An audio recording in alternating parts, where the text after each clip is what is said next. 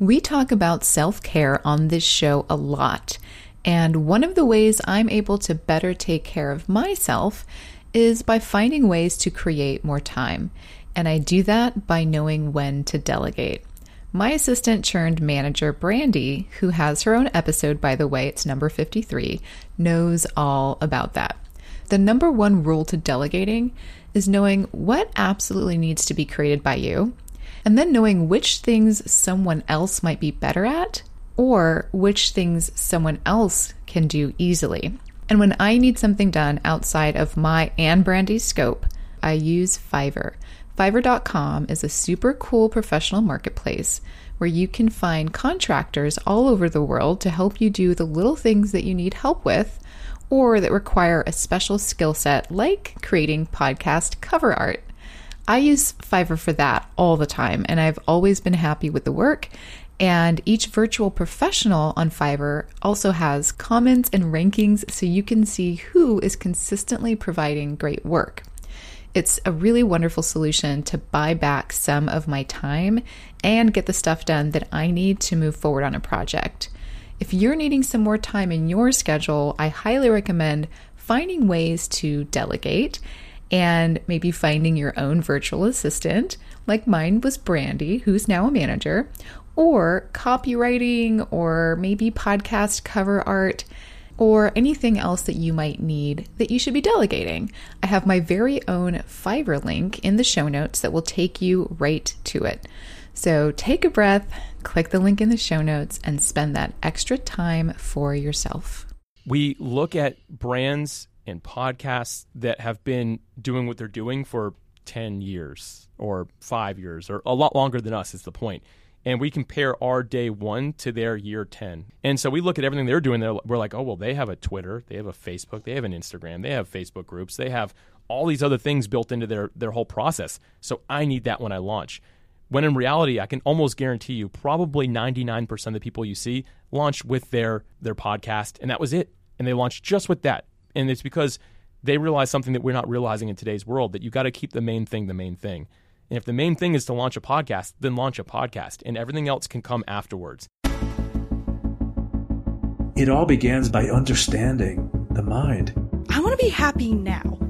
I don't care about the future. I want to be happy right now. You are not alone. You are never, ever, ever alone in this. It's helped my voice grow and given me freedom to be creative on my own. I'm Christina Barcy. Welcome to Be Bold, Begin, a podcast dedicated to you, the creative, the healer, and the innovator. The topics and conversations we have here are designed to help you discover what might be getting in your way and offer you tools, techniques, and guidance to move through them. I live in the imposter's body more than I live in my own body. I don't have to feel like I don't deserve this. This is where creativity and healing intersect. If you decide to be bold and begin, you have the opportunity to feel humbled and empowered. I totally believe that. I'm a certified Kaizen Muse creativity coach, a certified Reiki energy healer, and an entrepreneur, artist, and presenter. I will share with you my experiences, my proven tools and techniques that helped me and my clients and loved ones shift and expand in the areas they most desired. This is a gentle and open space where you will hear how others are being bold to encourage you to begin your own journey or expand the one you're on. This is Be Bold Begin. If you like to simplify your systems and practically approach your action steps with ease and intuition, then our guest this week, Alex Sanfilippo, the founder of Podmatch.com, takes us through his process for starting a brand with bonus checklists for how to approach social media and an order of operations that is repeatable and simple for your projects or podcast. I really enjoy the way Alex breaks things down, and I think you're really going to enjoy these next 15 minutes. So let's get started. So Alex, I want to ask for those of us who are just starting out, what is the difference between creating a personal brand and a company brand, or is there one?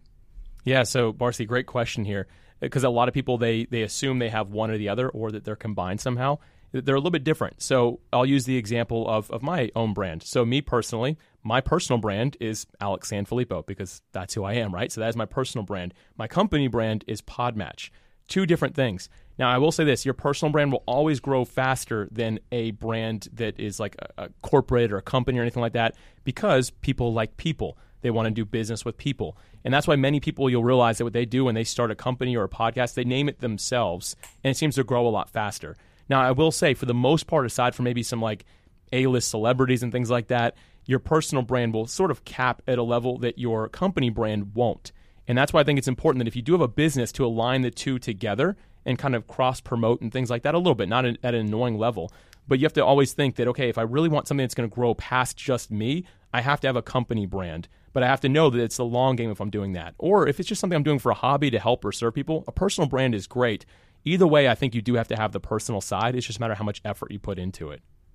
Okay. How much do you think, so let's say you're creating a company brand or some product or whatever, how much of your personal brand should be integrated into that? Like, what if you don't want to be the face of your brand, or but you still want it to feel human and connected to your core values and stuff like that? Like, how does that work together? Yeah. So for me, I always challenge that, like saying that, should it be you? And there are some cases where no, it shouldn't. And if that's the case, it's finding somebody that would be like your ideal client, or somebody that that like, this is the person who's going to be using this. Find a Gen Z like influencer, right? Somebody who's a little bit younger that maybe fits that product or service. I don't know why. I just imagined clothes, and I was thinking something that's trendy. So that's what popped in my head. But let's just say that's what we're talking about here. It's finding that person. You say, hey, I'm going to hire you. I'm going to pay you on commission or give you partial ownership, whatever it is. You're going to be the face of this brand. You can totally do that if you want to, if it's not something you want to do. But I always do challenge, like, what is it? And can you engrave yourself in it? So for me personally, I decided to put myself all in with Podmatch because I'm spending many hours every single day working on this. I mean, it's my full-time gig is working on this. So I like people to see that, because anyone who knows me knows Alex is working on this. If I never showed that, it'd be a little strange. I'd be very inauthentic, I feel, on what my social media might look like. And there's some people that they just show pictures of them traveling and doing all this cool stuff when they're grinding they're really grinding on a business somewhere as well. So for me, tying those two things together is important. But there are some cases where you just aren't the ideal client. It's just something that you're coming up with. So it's to find that person or that group of people that you can really align with, and I call them influencers. Doesn't mean they have millions of followers, but there's somebody that have some influence on other people, and let them be the face of the brand and find a way to make that happen. Thank you for that. And I think you do a really good job actually of integrating the two without it feeling separate, but also feeling very professional and authentic all at once. So thank you. Appreciate that. That's why I want to ask you that question. Yeah. I think you're doing a really good job. Thank you. Yeah. So, okay. So for someone just starting out, again, what would be the first steps? What should they do just getting started to start wrapping their head around branding? Yeah. So the very first thing that we all need to do is we need to figure out the niche or the group of people that we are wanting to serve with our solution that we're making. So you're going to find that small group of people. You're going to find the problem they have. You're going to offer a solution for it. So that's to me always step one. So really figure out where you're going. If you don't have a direction and you're just trying to create a brand or build something to build something, it's never going to work, because that's just more noise, and the world has plenty of that. So again, you want to really hone down. So you want to find the niche or group of people that you can serve, and you find their problem. And the next step is to really think MVP, which stands for minimal viable product. So you want to just think, what is the bare bones of what I can do? A lot of us, we overcomplicate things, even if we're creative, right? Like we just kind of like, okay, I need a website. I'm going to need all these crazy things. I'm going to need like a CRM. I need all this. The truth is, what you're doing, you can probably find a way to test with pre-existing tools if it's something online that don't even cost you anything. If it's in person, can you do the process manually that you're planning on building out like a brand for? So it's really to think about, how can I just test this thing out? I just call it an alpha. That's what we call it.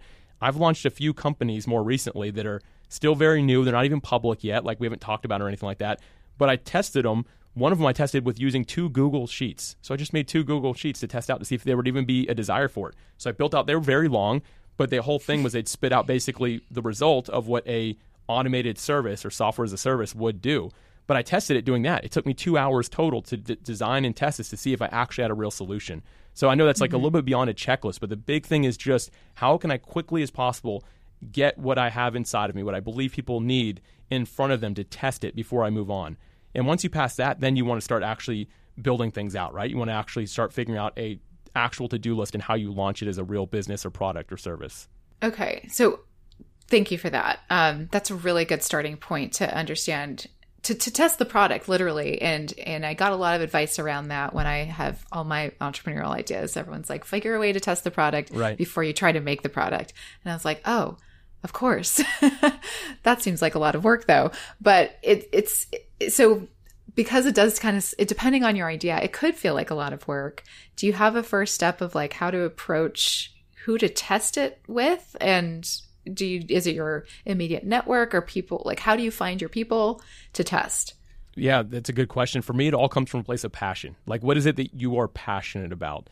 And finding people that are in that area. You can find them as simple as like, let's imagine it's online. Use a Facebook group. If you're in person, go to a meetup group that's on that topic. Start meeting the people and just talking to them. Build a network there.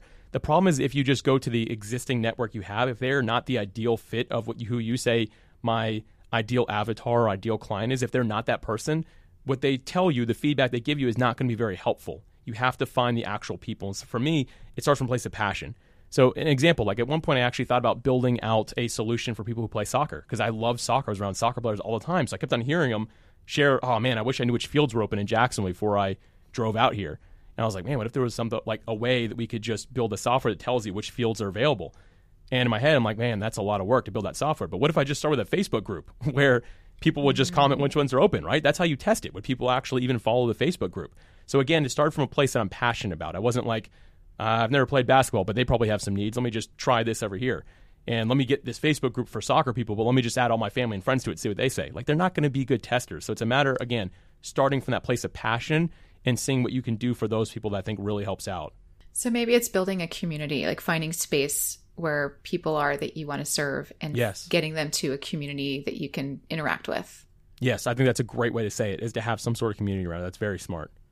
Okay, awesome. I love that. Intuitively, I feel like that's the right move too. It just feels right. So thank you for sharing that. And just here's a question that I just realized comes up a lot when I'm consulting. There's a lot of confusion around what actually branding is versus marketing. For some reason, there's just, it feels convoluted for a lot of people. Can you help us just define exactly what branding is? Yeah, so branding is different from your brand, right? Like your brand is kind of more the persona. Like I've said before, it's what people say about you around the room. But branding itself is more so along the lines of perhaps the logo, the verbiage that you're using, the service that you have, like what it actually is really important. And I think that good branding is very clear, very precise, has less words. So always think less words in anything that you do. But to me, that's really like what is kind of like piece of what branding is. And then your marketing is the material that you build around that. So how you're actually getting that to people that would be interested in it. Not the world, not the masses. I mean, I'd rather, when someone tells me I have a 1 million person email list, I'm like, cool, are they segmented? Like, do you know who they are, or is it just 1 million different random people? Then you have someone who has 1,000 people that are person XYZ. They know everything about them. I'm like, that's a better list than the 1 million person list, because you can actually market to that list based off your branding that you've designed. They can look at it and see, oh, that is me. I like that. So that to me is a bit of the difference, and I hope that's the direction you're wanting to go with that. No, that's great, and I think that last part sounds like you're suggesting that it's the engagement, like who's going to engage with you on that list, and if it's a smaller list, that's fine as long as they're engaged. So it's the relationship community building again, is what I'm hearing. Am I on point there? Yeah, for me, all this stuff is very organic and natural feeling. So that, like, to me, like everything that we've talked about sounds really like smooth. Like, I'm passionate about this. I'm going to build a community around it. Now I'm going to find the problems these people have. I'm going to offer a solution to it. I'm going to launch as quickly as possible. I'm going to build my branding around what they told me the problem was, and then I'm going to market to more people I think fit that mold, right? Like all that to me flows very naturally. It's not like I'm going to make a product and I'm going to blast out to 1 million people, and then I'm going to do this, and then I'm going to build the website. And like that to me seems less structured. To me, what I'm talking about is just a natural progression of how you can actually get a brand launched and started.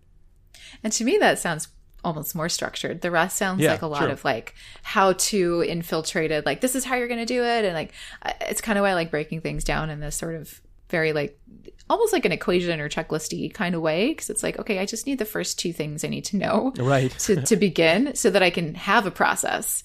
So yeah. And I like that you're defining it between those 2 approaches. Cause really one is more smooth and intuitive and like, duh, of course, like, you've got to have the idea and then you've got to talk to some people, but it can get very convoluted when we start listening to all of the influences around our faces. Yes. Speaking of that, let's talk about social media for just a moment. How important is it? I'm going to switch to podcasters because that's a brand when we start something. It is.